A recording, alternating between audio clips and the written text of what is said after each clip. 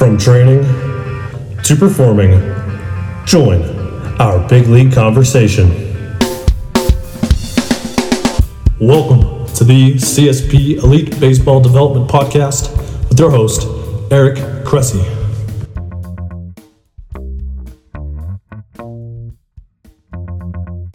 Hi guys, welcome back to the podcast. This is Eric Cressy, and I'm really excited for another episode. Today's guest is Steve Cishek, and he's outstanding. I'm sure you're really going to like it. Before we get to it, though, I want to introduce today's sponsor. If anyone's looking for a fantastic gift for the baseball fans of your life, Lumberland Company has you covered. They've hollowed out the bat barrel and created the coolest drink mug ever. These bat mugs are fully customizable and great for commemorating any special occasion. They're also perfect for Mother's and Father's Day, which are right around the corner. You can customize these with colors, names, logos, photographs, making them the perfect gift for the loved ones in your life. I've actually used these several times myself as gifts that you can really personalize in light of people's preferred team colors and things like that. They're an officially licensed product of the Major League Baseball Players Association, have designs available for every player and team, including the Team Signature Edition, which features the engraved player signatures of the entire 25-man roster. Drink straight from the barrel all season long with the Lumberland Bat Mug, the official mug of America's pastime. They're 100% handmade in the USA and designed exactly how you'd like. On a personal level, I know the CEO, AJ Nukowski, as a longtime supporter of Cressy Sports Performance. He trained as a high school and a college athlete with us, one of the biggest weight room savages I know, who literally is one of those guys where I could just flip the lights on to the gym and leave for an hour, and I'd come back and he'd be covered in his own sweat, having gotten in an amazing workout. So I love the idea of supporting a business for someone that's worked so hard to do it the right way. And I've been thrilled to be involved with Lumberland as they've worked their way through here. So the nice thing as well, they're offering free shipping on 2 or more bat mugs with code CSP at checkout. So just enter CSP at checkout and you'll get free shipping on your purchase of 2 or more bat mugs. Go to lumberlend.com. That's LUMBERLEND.com, and you can design your own bat mug today. Lumberland's the home of the original bat mug. All right, time to get to our guest. As I mentioned, today's guest is a pitcher for the Chicago Cubs. He's actually born in Falmouth, Massachusetts, so another Northeast guy who complements some of our previous guests from the area. He was a 5th-round draft pick in 2007 by the Marlins out of Carson Newman in Tennessee. Made his major league debut in 2010, and since then has racked up 125 career saves while playing for the Marlins, Cardinals, Mariners, Rays, and now the Cubs. He's just finishing up his 10th offseason as a CSP athlete. And on a personal level, he's actually one of our neighbors. Our wives are good friends, and our kids play together. I've spent parts of Christmas Day at his home, and he's one of the absolute best people I know in baseball or otherwise, and you're going to get a taste of that in today's podcast. So I'm psyched to welcome to the podcast, Steve Cishek. Welcome to the show, Steve. Yeah, thanks for having me. All right, so we're gonna jump right into it, and so we first started working together in I think it was 2010, and you were making the long commute from Falmouth, Mass to Hudson, Mass, which is hour and 45 each way, right? Yeah, just about. So you logged a lot of miles in that time. But I think is really interesting. A lot of people don't know about you. Was that like you weren't just like you didn't roll out of the womb and become a big leaguer. Like you were actually a really late bloomer, especially being a guy from Massachusetts. Multi-sport athlete growing up, right? Yes. Absolutely. And give me a little feel for what high school Steve Cishek looked like and played like. Well, I just had I played basketball and baseball in high school. So in basketball, I was more of like a shooting guard. So it was probably 5'9" my freshman year. Then shot up to like 6'2" my sophomore year, and so on to my senior year. I left at around 6'5", but 6'5", 175, soaking wet. Absolutely. And so, needless to say, I was a little uncoordinated. My Legion coach called me Bambi because he thought I looked like a newborn deer running around. So, it was funny and everything. But when you say late bloomer, I didn't really. All I knew how to do was compete. I didn't really train in the gym, barely, never long tossed. Like when we went from basketball season right to basically baseball tryouts within like a week after the season. So there wasn't much preparation there. And I just went out there and competed, and that's all I had. And, until I went to college. And it's interesting too, because there'll be a lot of coaches that'll listen to this, and there's so many young players who are adamant that they need to go and play Division I, and they have like this giant pie in the sky dream. And in many cases, there are kids that just need a little bit more time. And that's particularly the case with guys who are multi-sport athletes who may not be able to do like the lengthy winter throwing program, or, even play well into the summer because they're getting, into a fall sport or something like that. And was that your case as well? I mean, did you get interest from a lot of schools, or was it crickets? It's kind of cricket. So once the summer before my senior year, I went and did a Boston College baseball camp, and the coach there was interested, but because I was so I don't know, undeveloped, I guess, I'd have to go to like a prep school and all this stuff before, and I didn't really, want to do that. So other than that, like some smaller schools were interested, but for the most part, I did my own recruiting. I sent out these awkward VHS tapes of me, hoping to throw 85 someday is what I said, and all these videos. And it got to a point where even when I was in Carson Newman, that they'd bust those tapes out and just start ragging on me. It was hilarious. But yeah, I didn't really get many D1 looks, if any. And a lot of the schools I sent VHS tapes out to never really contacted me back, except for a couple. That's shocking. Yeah. So, it ended up working out, obviously in the long run, but like I said, they weren't interested in like a little skinny kid that threw about 82 miles an hour, some of these schools. So absolutely. And then, when you got to college, what were the biggest changes? What were the eye-opening experiences that really helped your development the most? Oh man, from day one, discipline is number one by far. I just had no, discipline in like the little things that seem like, not important. Our school, our coaching staff, I should say, took very important, and they took it very seriously. So I remember my first day, they gave us a list of all the stuff I had to do in the summertime to run and be conditioned, and I didn't know what I was getting into, so I kind of did it half-heartedly, and went to college. From day one, we didn't line our stools up properly in the locker room, and so we had to run 2 300-yard shuttles under a minute, or average a minute. And because we didn't line our stools up properly, we had to run a third one. And when I ran that third one, I thought I was about to die. I realized that I was not in the best shape, as good a shape as I thought. But the cool part about it was when I was running the last one, like everyone on the team was like screaming, like firing up the guys trying to finish, like the seniors. And I've never felt that type of camaraderie before. And so it stuck. If these guys are working, really hard to make the team better, that means I need to step it up too. Learn that from day one. Absolutely. And I know Griff at Carson Newman's really, really big on attention to detail, and he's, very progressive in the way he's always trying to learn and evolve. What was it about Carson Newman, that was such a good fit for you, where, the progress was really quick, right? It was that first year where you really started to thrive, right?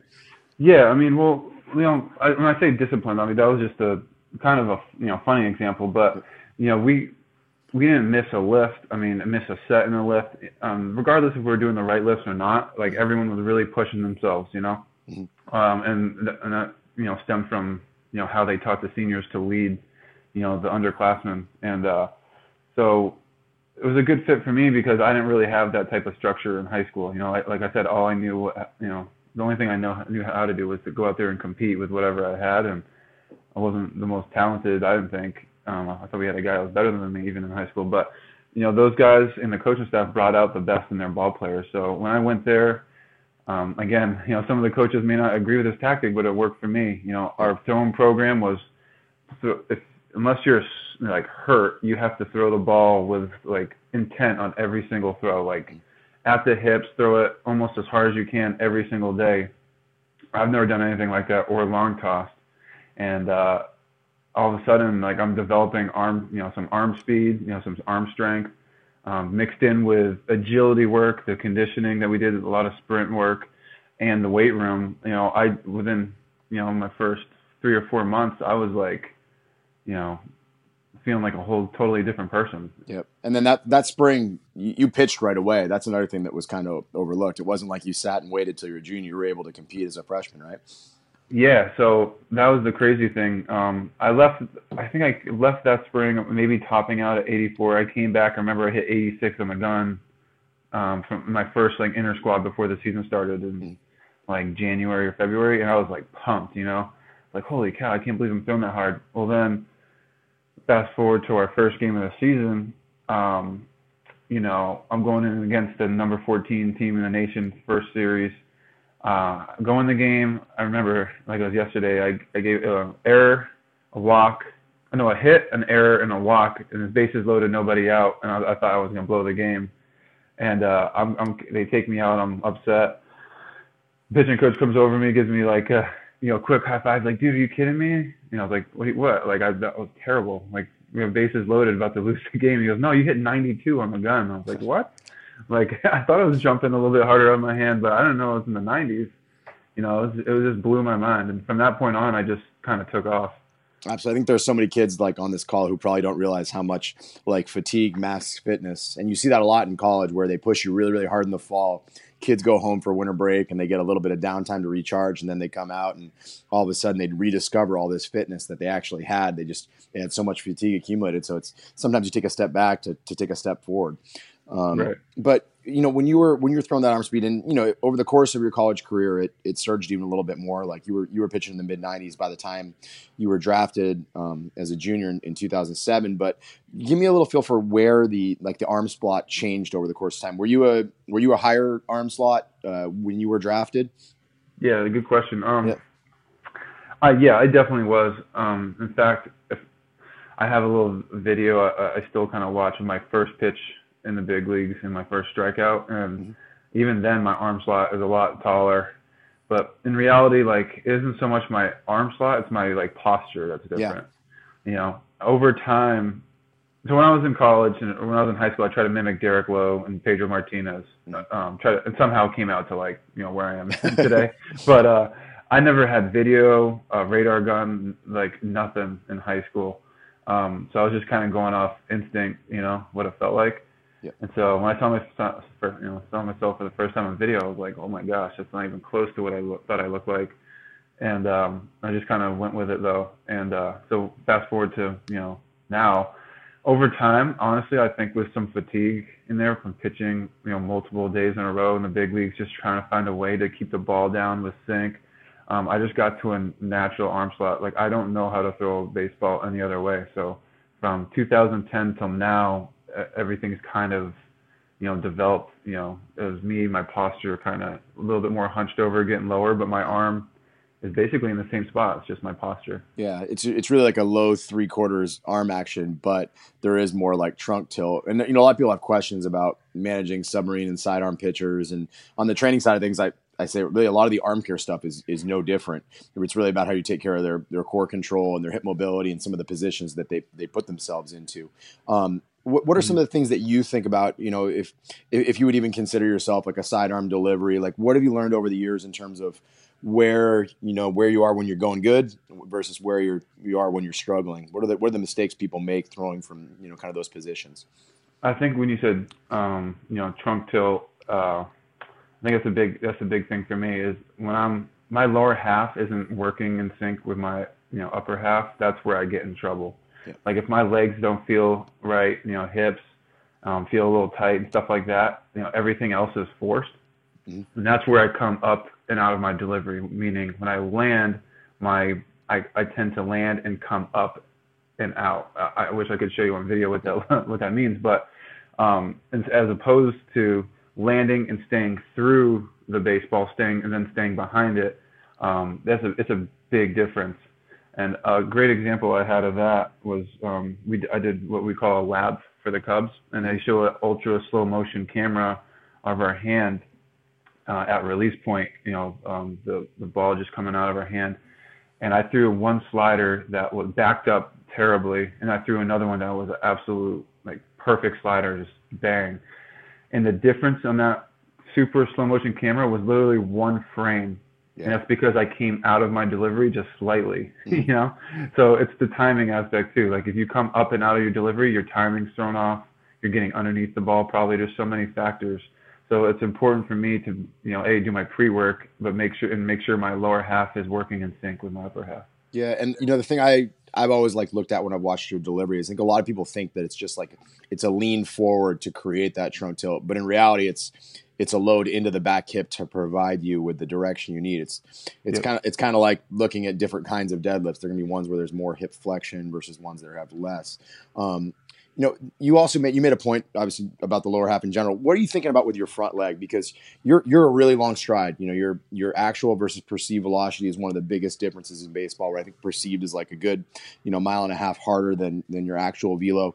What is it that allows you to be that far down the mound and not be like we have this generation of kids who tried to be Tim Lincecum and they wound up throwing balls into the press box by accident? What allows you to create that good downhill plane in spite of the fact that you're so far down the mound? Yeah, honestly, I don't even really think about it. It just kind of came natural to me. Yeah. I used to land a little bit shorter, and over time, I think as I saw my velocity kind of dip, I was just kind of reaching more, and probably not a good habit, but it's just what happened. As a competitor, I'm always trying to, I'm giving everything I possibly have, and that kind of turned into my stride length, even getting about half and another inch or so further.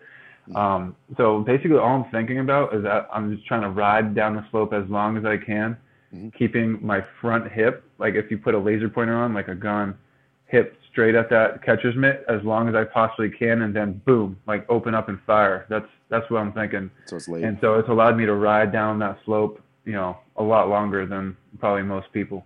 Absolutely. So actually kind of like maybe an interesting, follow-up to that. So back in 2013, you played in the World Baseball Classic. I can distinctly remember I was out to dinner in Louisville and watching the game against the Dominican Republic on the bar TV, and you were like touching 96 and, basically in early March. I want to say you struck out Hanley Ramirez, Jose Reyes, and Robinson Cano on, it might have been an immaculate inning or something really, really close to it. So you were throwing absolute fuel. But then what was interesting about that is you struggled that April after the WBC happened. What lessons did you kind of learn about arm action, ramp ups, things like that during that spring? Yeah. Obviously I went into that spring, with the intent that I was going to, pitch meaningful innings in March. So I think I was a little bit more prepared earlier, but really what it came down to, like I always, I always kind of prepare early. I feel like when spring training starts, I'm almost, in game ready. I just throw live VPs and stuff. But the difference was those live VPs turned into pitching against other countries. So, with that said, I just had a ton of adrenaline. That's probably the most nervous / excited I've ever been pitching in a baseball game. So coupled with that, and my arm slot was a tick higher, and I was landing a little bit sooner, I was able to generate a little bit more velocity, and I was younger too. So, I don't know, the ball was just jumping out of my hand, but the struggles came because I took that confidence into the season, and I got hit around a little bit early, and then I was trying to rethink what I was doing. I saw my arm slot was a little higher. Maybe I needed to drop it down a touch, get a little bit more trunk tilt. And sure enough, when I did that, the ball started sinking again. So harder isn't always better, especially for someone like me. Yeah. I've had my last couple of years have been my best years, and my velo has been 88 to 91.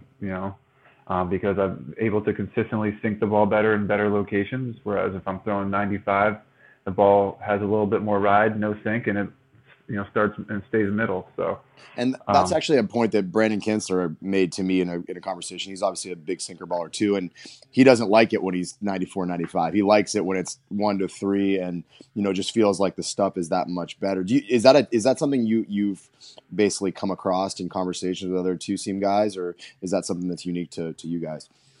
Yeah, a little bit. I think it's a little bit of both. A little bit unique. It's something. I don't know anyone else that wishes, other than Kins, that they threw slower. He's just salty. He's just salty. He works with what he has, which is great. Yeah. And so do I. I think we come to a point where we realize that our stuff is still plays here. Yep. And we also know, how to use that stuff. We've been playing for a long time now. So it's I don't know. I mean, do I wish I threw 95? Sometimes, because it's fun. But at the same time, I realize I'm more effective, in the 89 to 93 range, let's say. So that season when I got back down a little bit, I was about 91 to 93, touching 94, and it ended up being my best season of my career. Yeah. Because I was able to, manipulate the ball better, and work better counts because had better control. So I mean, yeah, I mean, it can go either way, I guess. Yeah. How has the slider changed over the course of time? I want to say might have been 2017 when you moved over to the Rays midseason. I think it ranked as one of the top 2 or 3 like swing and miss pitches in baseball. What is it about your slider that you think makes it good, and what were the lessons that you had to learn over the years to get it to that point? Yeah, so I didn't have a slider until my second year in pro ball. I just could not. I had never had a feel for a breaking pitch, and one day after I got absolutely destroyed in low A Greensboro, throwing nothing but fastballs and changeups. One of our scouts, Stan Meek, said, "Hey, I want you to try this. Spike your slider, and just throw it as hard as you can." So it acted like a cutter, and it felt good. So I just kept working on it, and during instructional league at the end of the season, working on it all off season, and all of a sudden I started getting a feel for it and started being able to manipulate it with my hand, and that's the pitch that literally took me to where I am today. Now I don't throw it as hard, but it has more break, and I get more swings and misses than I did when I was throwing it harder. So I'm kind of just rolling with it. So, and we're gonna shift gears a little bit. I'm gonna tell a little story that I think will lead into the next question. So, 2012 was the fall. It was after the season ended. We had a minor league guy who at the time I think had spent time in high A and double A with the Marlins, and it's Matt Neal, who's now retired. But Matt came up to see us in Massachusetts, and we got talking the first night in town. He actually stayed at the house with my wife and I while he was in town to train. And I'll never forget Matt telling the story about how in what I think was his first spring training with the Marlins, he was doing some foam rolling in the weight room or something like that. And you literally came over, introduced yourself to him, shook his hand. At that point you were the closer. And I think that was 2012 was the year that you had the really, really good year with, consecutive save streak and all that stuff. And his mind was just blown that like the big league closer, guy who's really established himself at that point, went out of his way to go and introduce, yourself to a kid in high A that nobody knew. And presumably you did that to a ton of guys. And I think that's a theme that's like resounded over the course of your career. Like literally everywhere you go, you create raving fans, whether it's like going to the Rays or the Cardinals, the Mariners. We always hear about people who have become close with you and, really talked about you being an amazing teammate. So when you go to a new clubhouse, like what is it about your personality, about the way you carry yourself and the way you try to win people over quickly and become a great teammate? I just try to be, humble. That's really what it comes down to. Is just humility. Like in that case, so yeah, I remember meeting Matt. He's an awesome guy. And I remember when I was in the minor leagues, I was terrified to be. It's this tiny little weight room in spring training in Miami, right? Yep. And minor leaguers, when they saw big leaguers in there, were kind of told to like get out. And I didn't really think it was necessary. And I was there early, so when I was, I think I was foam rolling too, and I just wanted to make him feel welcome, like he didn't have to leave. Like he's trying his best to be able to get to level to level, and I understand that. So I just try to go down to his level and just, try to get to know him a little bit, make him feel comfortable. That way he doesn't feel intimidated when other big leaguers come in. He's trying to get his work done. You know what I'm saying? Absolutely. Like I wanted him to. My biggest thing is I want whoever's around me to get better. Like if I'm not able to help someone else get better, that's on my team, on my side, then what am I doing here? So absolutely. I think the biggest thing is I just want everyone around me to be the best baseball player, person obviously too, but the best baseball player they can. And like, how can I help you get to that point is the kind of way I go into, meeting these guys. So absolutely. So, and here's the kind of the opposition to that is, so obviously, both on the field in the clubhouse, I would say, and in your personal life, your church life, just what I see around the facility and all that stuff, you're an incredibly nice guy, but I know it's not all like, sunshine and rainbows once you get on the mound. So how does a nice guy flip the switch so quickly, particularly knowing you've been, kind of the super reliever coming in a crazy spot in the fifth inning, you've come in and closed. What are the things that you do to kind of like flip that switch to go to be that crazy competitor that you are on the mound?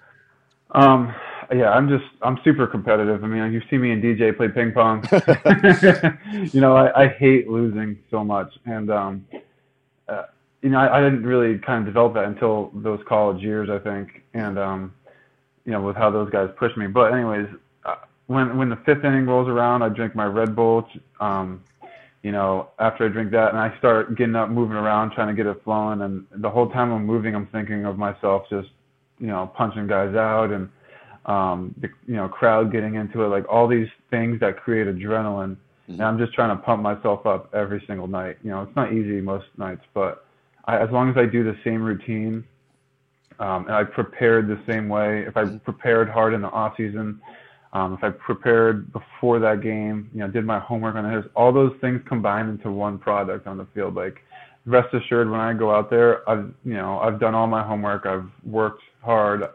I can lean back on those things, and then my faith comes in too. I'm called to pitch to the glory of God as a Christian. So when I'm able to do that, to give everything I have to the glory of God, my teammates reap the benefits of that. So, all those things kind of combine into one product, and I'm out there and I'm just fired up, ready to go. And that's awesome. It takes me a long time to wind down after that. Yeah. Good outing or bad outing, but I just want to get after it.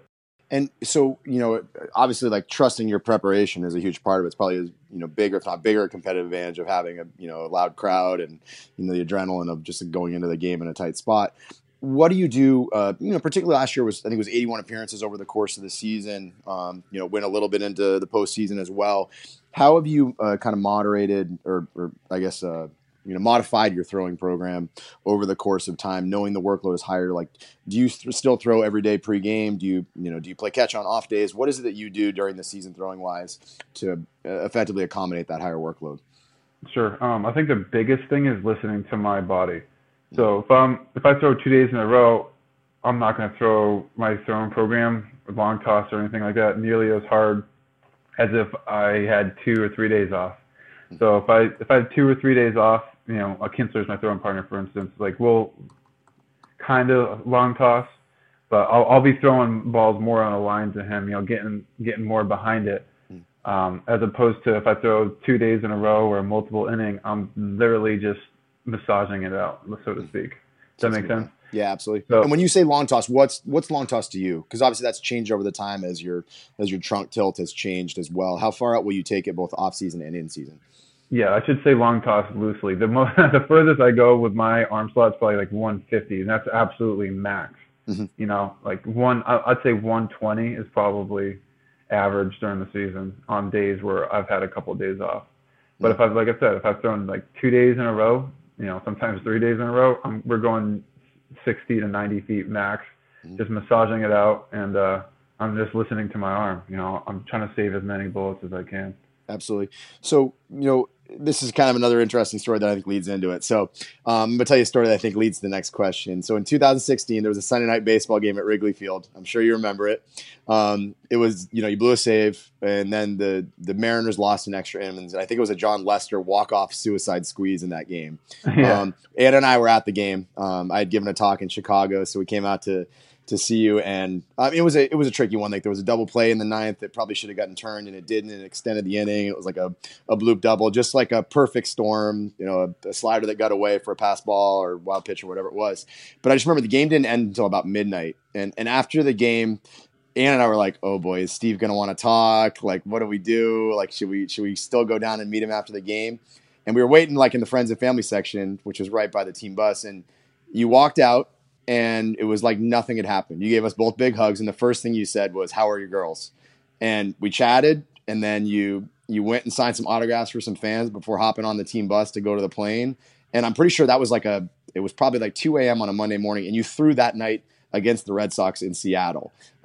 So my question for you is, like, what are your strategies for flipping the switch, right? Game ends, didn't go well.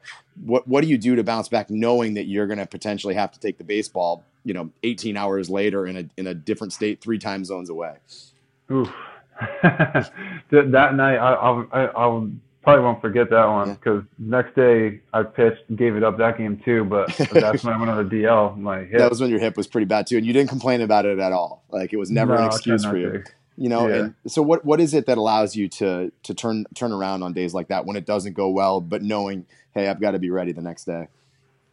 Well, in one sense, the unfortunate side is I've been on the maybe had an experience with failure, but I think that's also what makes you a better ball player and a person is dealing with failures. If everything was sunshine and easy, if life was so easy, then, I feel like you wouldn't learn anything. Yep. So for me, I remember that particular night, even like I leave the game, like I still have an obligation to other people. Like I'm not going to go out, blow everyone off because I had a bad day and have a pity party. Like, no, I'm still, when I was talking to you guys, I was absolutely distraught with what happened. Like I was really upset with how the game went, how I pitched, how I felt like I let the team down. But when I go and see my family or friends or other people, it's not their fault that I pitched bad. Like, so why am I gonna, it's not your fault that, I'm not gonna blow you off. Like I want to make sure that, that this is friendship. Like I want to go over there and chat with you guys, and I'll try my best to act like nothing's happened, but deep inside, like I was, struggling. Yeah, you do your best to compartmentalize things, right? Yeah, you compartmentalize because, like you said, the next day, like you don't have room to dwell on it. You have to go back out there and pitch. Your team's relying on you. So I could either sit there and throw a pity party and just throw in the towel, or I can just, put my, pull my socks back up, put my pants on, and go out there and grind it out again. Just like the rest of my teammates are. So I think that's what it is, those guys are out there every single day. They're giving everything they possibly have, and they don't feel great. Like, I need to do that too. Like, that's just the way it is. And so, yeah. That's good. I just don't take my outings home with me, basically, is what it comes down to. And I think it's probably easier to do that now that you've got young kids and all that. There's always a distraction once you actually get back to the home life. And I've heard that from a lot of guys over the years. Yep. No, for sure. Like, it's like I come home, it's the best thing ever. My daughters, they don't know like what happened. They always say, "Oh, great job, Dad. I could have given up a grand slam." Like, and that makes it easier, to be honest with you, than before when I didn't. We didn't have children, or Marissa and I weren't married yet. But it's not my girl's fault that Daddy had a bad day. I'm not gonna take it out on them. Absolutely. So let's talk about in-season training. There are a lot of relievers that are listening to this, and pitching coaches who manage relievers. And I think one of the questions that we get over and over again from kids is like, particularly on the college side of things, they just don't know when to squeeze in lifts. They don't know whether they're going to throw 3 times on a college weekend and then a midweek game. Talk about what you do from a lifting schedule during the season, and how it's kind of evolved over the years. Yeah, it has definitely evolved over the years. I think like the big thing, back when I was a Marlins, was, oh, you got to lift upper body after you pitch. I'm like, well, I don't know when I'm going to pitch. I'm a reliever.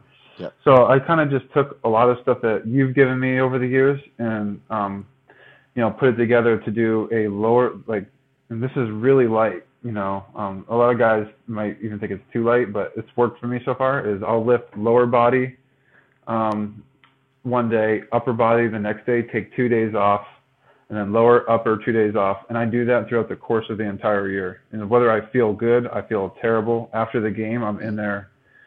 I try to be disciplined with that. And I feel like that's gone a long way. If I remain consistent with that, I never get sore. I feel like I, relatively maintain some strength. But really is the mental aspect. Like, I did this, that, like, I'm ready to go. Like, I've put in the preparation. I didn't create any shortcuts.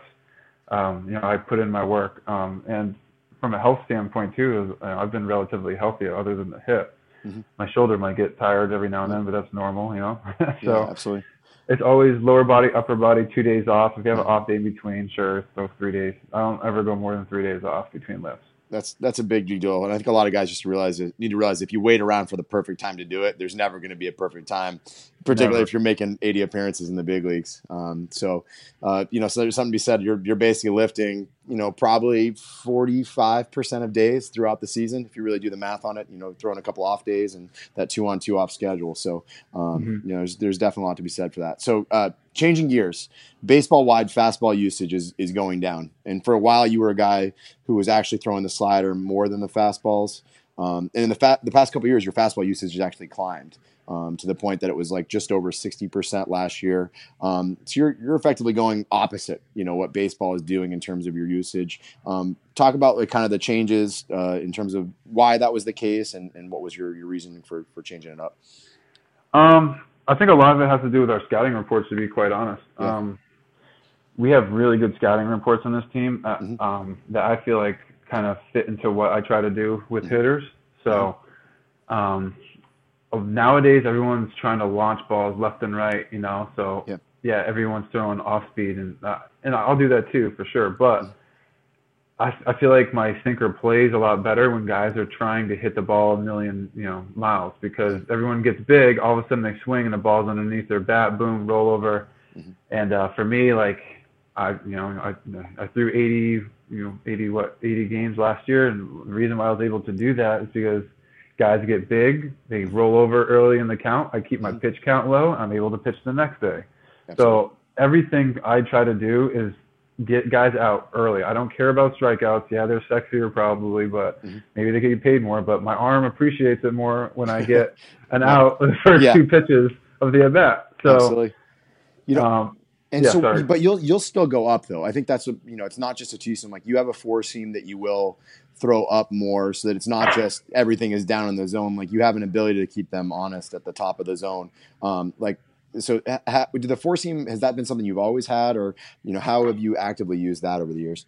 Yeah, so I've always had it. Early on, I never used to throw up in the zone. I was always taught stay down. That was always the pitching philosophy. Well, now, like again, with the launching and all that stuff, like guys are trying to lift the ball. So if you throw a ball above their barrel, like it's gonna be hard to stay on top of that. Yep. So especially last year is the first year where I've thrown fastballs up throughout the account, throughout the at bat, to where lefties are up. I can throw a fastball up, even if it's a ball. Like I can still mix in off speed or locate a down LA sinker. So it's more unpredictable, and I think that's where those fastball numbers come in, is because even with righties now too, I never used to do it until last year, is I'll elevate on them throughout the at bat. Just to keep them off balance, because I know they're trying to lift it.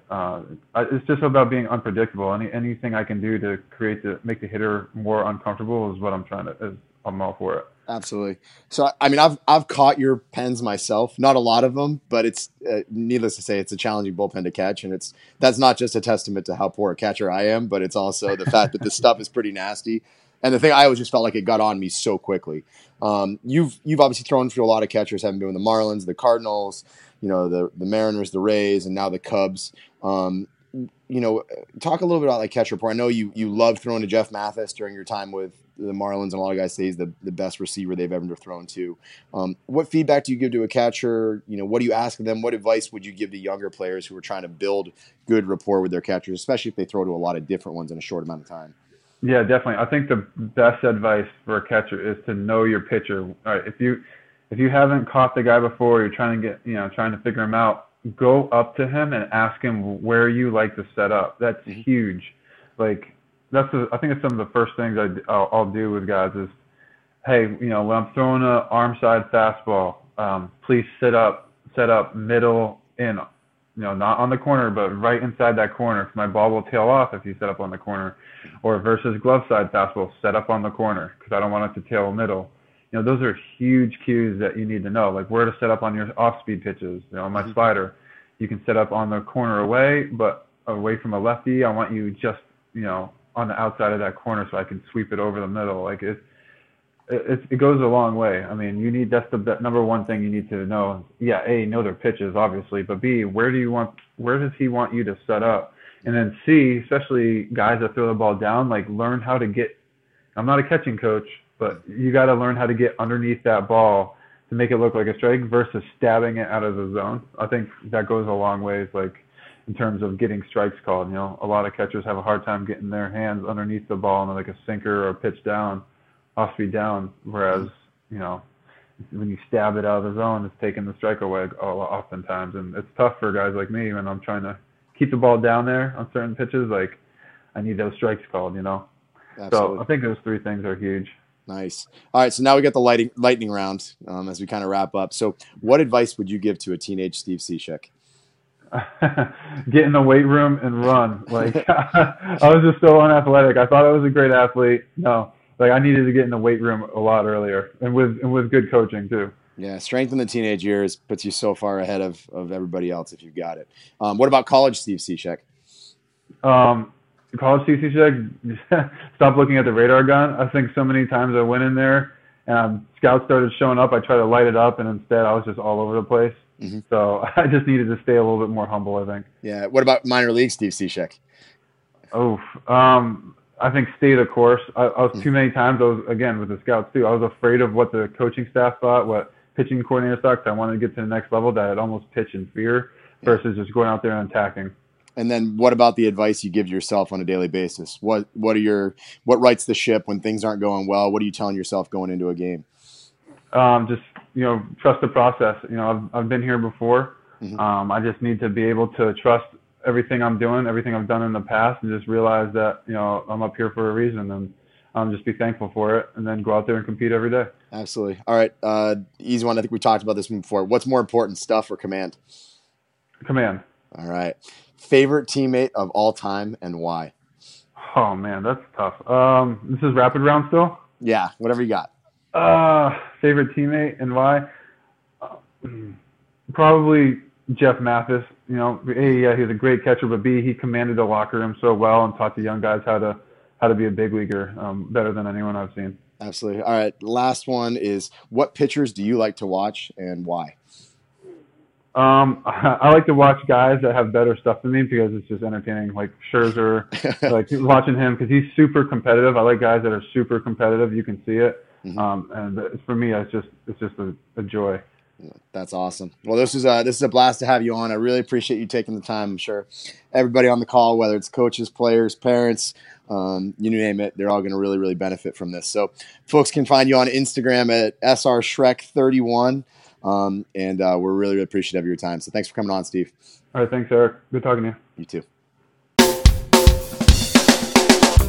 Thank you for joining us on this episode of the CSP Elite Baseball Development Podcast. Subscribe to continue listening to our show on iTunes, Stitcher, Spotify, or YouTube. If you like what you heard, we'd encourage you to leave a review of our show on iTunes or email us your feedback at elitebaseballpodcast@gmail.com. Again, we appreciate you tuning in, and we'll see you next time.